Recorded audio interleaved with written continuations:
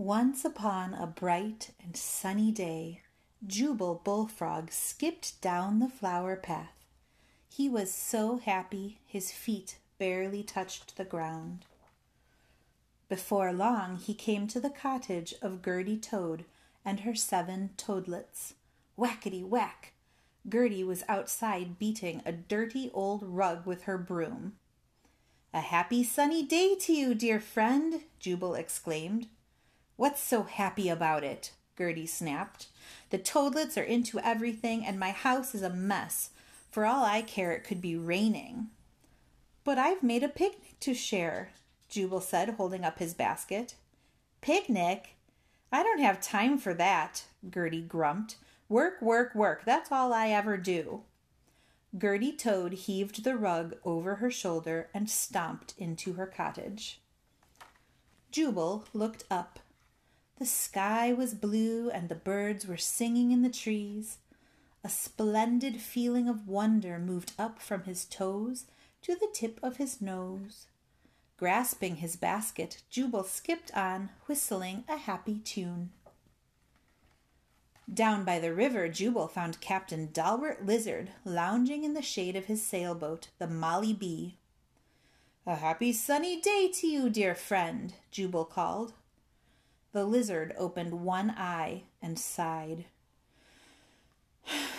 "My happy days are over," he said. "Once I was a great captain, bound for adventure with a fine crew. But now no one wants to sail in an old boat with an old captain." "I know just what you need," Jubal said, holding up his basket. "A picnic always makes everything better." "Sorry, Jubal," Captain Dalbert said as he slowly climbed the ladder to his cabin. "I'm not in the mood." For a moment, Jubal thought, maybe I should be unhappy too. But the fresh grass and sweet flowers smelled so good. Jubal plopped down beneath a daisy and took a deep breath. He leaned back, closed his eyes, and said, "I wish there was something I could do to make my friends as happy as I am on this glorious day." A butterfly came dancing over his head and landed on the daisy. Then something wondrous happened. A great hand reached down and scooped Jubal high up into the air. "Do you need a wish?" a wizard asked the startled bullfrog. Reaching into his pocket, the wizard brought out a small twinkling star. "It's a wish," he said, "and it's yours if you want it." "A wish!" Jubal exclaimed. "Do they really come true?" "Dreams and wishes, wishes and dreams," the wizard said with a wink. "Sometimes they work, and sometimes they don't. You never know how they'll turn out in the end." The bullfrog took the twinkling star and held it next to his heart. "I wish Gertie Toad's housework was done, and her toadlets were well behaved, and Captain Dalbert has his adventures back. That's my wish." Jubal opened his eyes. He was back beneath the daisy. The wizard was gone, and the twinkling wish had disappeared. Racing over to the Molly Bee, he hurried up the ladder. "Captain, Captain!" he called, knocking on the cabin door. "Are you happy now?" The door slowly opened. Captain Dalbert squinted out at the bullfrog. "Oh, Jubal," he groaned.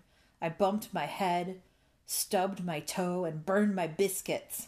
Someone must have put a curse on me. Go away and leave an old salt to his troubles." As Jubal walked back up the path, a dark cloud gathered in the sky, hiding the sun. When the bullfrog passed Gertie Toad's cottage, he heard her yelling inside. "Stop squabbling! What a mess! Pick up your toys!" Thunder boomed and lightning flashed. Before long, Jubal came to a large toadstool. He climbed up and sat down to think. "My wish didn't work. That wizard tricked me. Captain Dalbert and Gertie are more miserable than ever, and what has happened to my sunny, happy day?" A tear trickled down his cheek just as the first drop of rain plopped onto his nose. Jubal sobbed, and the rain poured down. The rain made deep puddles. The puddles ran together and formed a stream, and the stream grew wider and soon became a rushing river. Jubal didn't notice what was happening until icy water washed over his toes. "Oh dear," he cried, "it's a flood. I'll be swept away." Great waves rolled toward the bullfrog. "Help! Somebody save me," he shouted. "I'm stranded." A faint voice called in the distance. "Jubal, where are you?" "I'm over here," he yelled, trying to see through the blinding rain. A struggling sailboat bobbed into view. "Hang on, Jubal," an anxious voice called. "We're almost there." The sailboat fought its way through the storm until it struck the toadstool with a bump. Gertie and her toadlets pulled Jubal from the stormy water just in time. "Welcome aboard, matey," Captain Dalbert shouted as he slapped his friend on the back. "What a day, eh? I haven't seen this much action since the typhoon of '49. Good work, toadlets. You are a fine crew." "Aye, aye, Captain," the toadlets agreed. "Oh, Jubal, I'm so glad you're safe," Gertie Toad said, hugging him. "It's a miracle. Our cottage floated away, and Captain Dalbert rescued us all." "Gracious," Jubal exclaimed. "What will you do now?" "I know what to do," the captain said. "We'll go on a grand adventure. The toadlets will be my crew, and Gertie will make a great first mate." "If you're needing a cook," Jubal said, holding up his picnic basket, "our first meal is ready to serve." "Let's eat," Captain Dalbert exclaimed.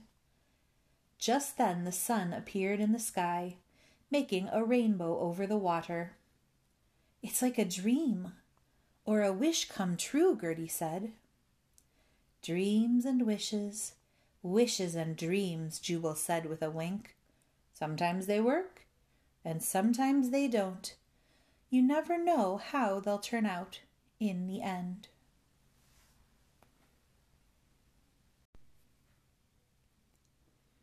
Once there was a fairy who lived on a farthest star. Everybody in the air and everywhere and in all the stars respected him and took all their troubles to him whenever something went wrong. For millions of years he lived quietly and happily without growing any older, because he was a fairy, and fairies never grow any older. And he was very polite, and he had a wonderful smile and a pair of golden wings. All the people on the stars and everywhere and in the air had wings too, although they weren't fairies themselves, because to travel in the air and everywhere from one star to another star, you have to fly. In fact, the people were flying most of the time. They would open their wings and fly down to breakfast, and then fold up their wings and eat breakfast. When it was lunchtime, they would fly from the air, or wherever they were playing, into their houses and fold up their wings and have a delicious luncheon made of star petals and air flowers. Then they'd fly upstairs and have a little nap. And when they woke up, they'd fly out the window to play again away up in the air. And after supper, they'd fly to bed and fall fast asleep to dream all night about rainbows. It wasn't very often that these people had troubles to take to the fairy, but whenever they had them, they'd fly over to the farthest star where he lived, taking their troubles with them under their arms. And he would examine all the troubles, no matter how big or how little they were, or whether they were just plain troubles, or troubles in fancy boxes tied up with pink and green ribbons. And he'd give advice to all the people who brought him these troubles, and would never charge them even 10 cents. He liked to be nice to people, you see. Well, after this fairy had lived happily and quietly for millions and millions of years, he woke up one morning on the farthest star and heard a murmuring all around him in the air. And this murmuring seemed to come from all the other stars. "Why, what in the sky is happening?" he said to himself.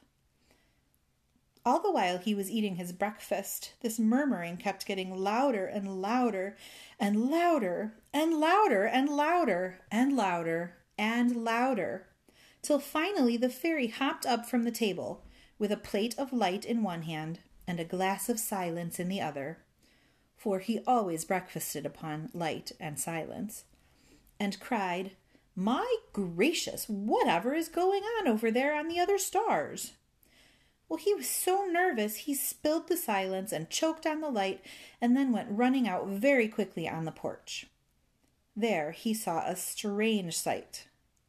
All the air and everywhere around his star was growing dark, and as he looked it got darker and darker and darker and darker and darker and darker until finally the fairy struck a match because he couldn't see.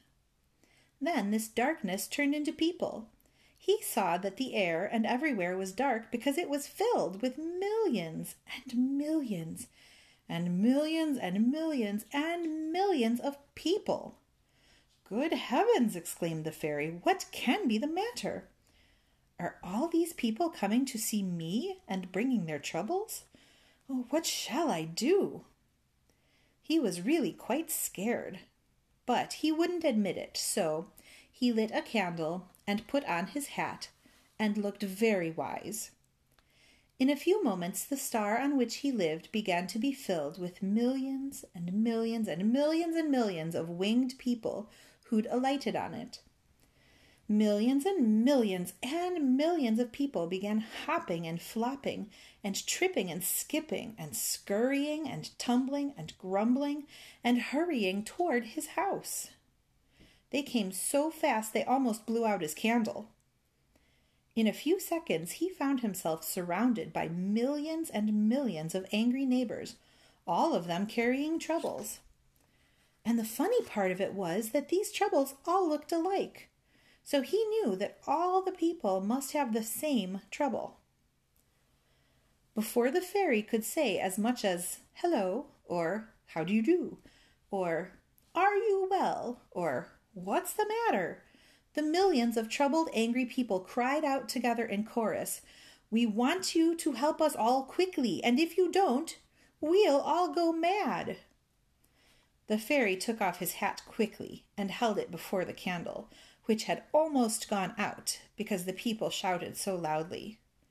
"But what in the air is the matter?" he cried to the millions and millions and millions and millions and millions and millions and millions and millions of angry people. And in one voice they all answered together, "It's the man who says, 'Why?'" "Where is he?" the fairy cried, very much surprised. "On the moon," they all shouted, waving their troubles very fiercely. "Well, what do you wish me to do about him?" the fairy said wisely, although he was so surprised that he didn't have a single thought in his head. "You must stop him from saying 'why,'" the people screamed all together. Of course," the fairy promised. "Just you all go home and everything will be all right by, let me see, tomorrow morning." "Where shall we leave our troubles?" they bellowed. "Please to put them in the garden under the third apple tree," the fairy said. And all the people rushed to the fairy's little garden and laid their troubles under the third apple tree, which was 10,000 miles tall and had red and green apples on it as big as balloons. And by the time that the last person had left his trouble, there was a pyramid of troubles around the tree right up to the apples. Then all the people politely thanked the fairy, for they were very much relieved, and they dusted their clothes and straightened their neckties and all flew away. When they had all flown away and the farthest star was perfectly quiet again, The fairy went into his house and looked in a large book which his mother had given him and which told him what to do. He looked under trouble, and under man, and under the, and moon, and why, but he couldn't find a single bit of advice. "Well, I never!" exclaimed the fairy. "I guess I'll have to do it all by myself." So, after scratching his head for 5 minutes, he sighed and opened his golden wings and flew out into the air and everywhere in the direction of the moon. He flew all night, and he flew millions and millions and millions of miles, and at last, just toward morning, he saw the moon away off, looking no bigger than a penny. But as he flew toward it, it got bigger and bigger and bigger until he could see it clearly. And finally, flying very hard, he came to the very edge of the moon. And then he saw a high rock right on the very edge of the moon. And on top of this rock there was a tall church. And on top of this church there was a slender steeple. And away up, right at the very top of this steeple, there was sitting a very, very, very, very, very, very, very old man, with little green eyes and a big white beard and delicate hands like a doll's hands. And this little old man never moved and sat all by himself, looking and looking and looking at nothing. The fairy stopped flying and alighted on the moon. He folded his wings and walked up to the high rock and called to the little man. But the little man paid no attention.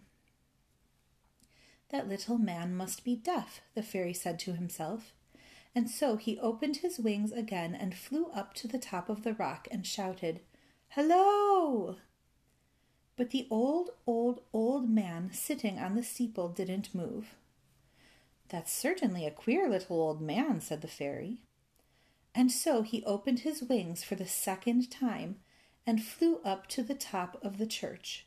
And standing on the roof, he cried as loudly as ever he could to the very little old man on the steeple, "Come down!" But there was no answer, and the little old man with the green eyes and the doll's hands didn't stir. "Well, I'll be wafted," said the fairy in disgust. And so he opened his wings and flew quickly right up to the very top of the slender steeple and alighted on it just beside the little old man. And he bellowed with all his might, "What are you doing up here anyway?" And the little, very, very, very, very, very, very, very old man smiled. And looking at the fairy, he said, "Why?" "Because I've come all the way from the farthest star to see you," the fairy said. "Why?" said the very, very, very, very, very, very little old man.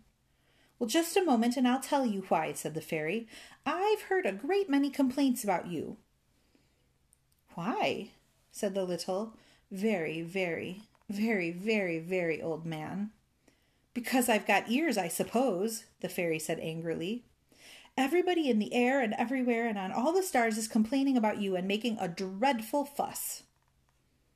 "Why?" said the very, very, very, very little old man. "Because you say why all the time," said the fairy, "and it's driving everybody mad. People can't sleep and can't eat and can't think and can't fly because you're always saying why and why and why and why over and over and over again. And I've come from the farthest star to tell you that you've got to stop this whying." "Why?" said the little, very, very, very old man. At this the fairy grew pink with anger. "If you don't stop saying why," he said, "you'll be sorry." "Why?" said the very, very little old man. "Now see here," the fairy said, "that's the last time I'll forgive you. Listen to me. If you say why again, you'll fall from the moon all the way to the earth." And the little, very old man smiled, and looking at the fairy, he said, "Why?" And he fell millions and millions and millions of deep, cool, new, beautiful miles. And with every part of a mile he became a little younger. First he became a not very old man, and next a middle-aged man, and then a young man, and a boy, and finally a child, until, just as he gently touched the earth, he was about to be born.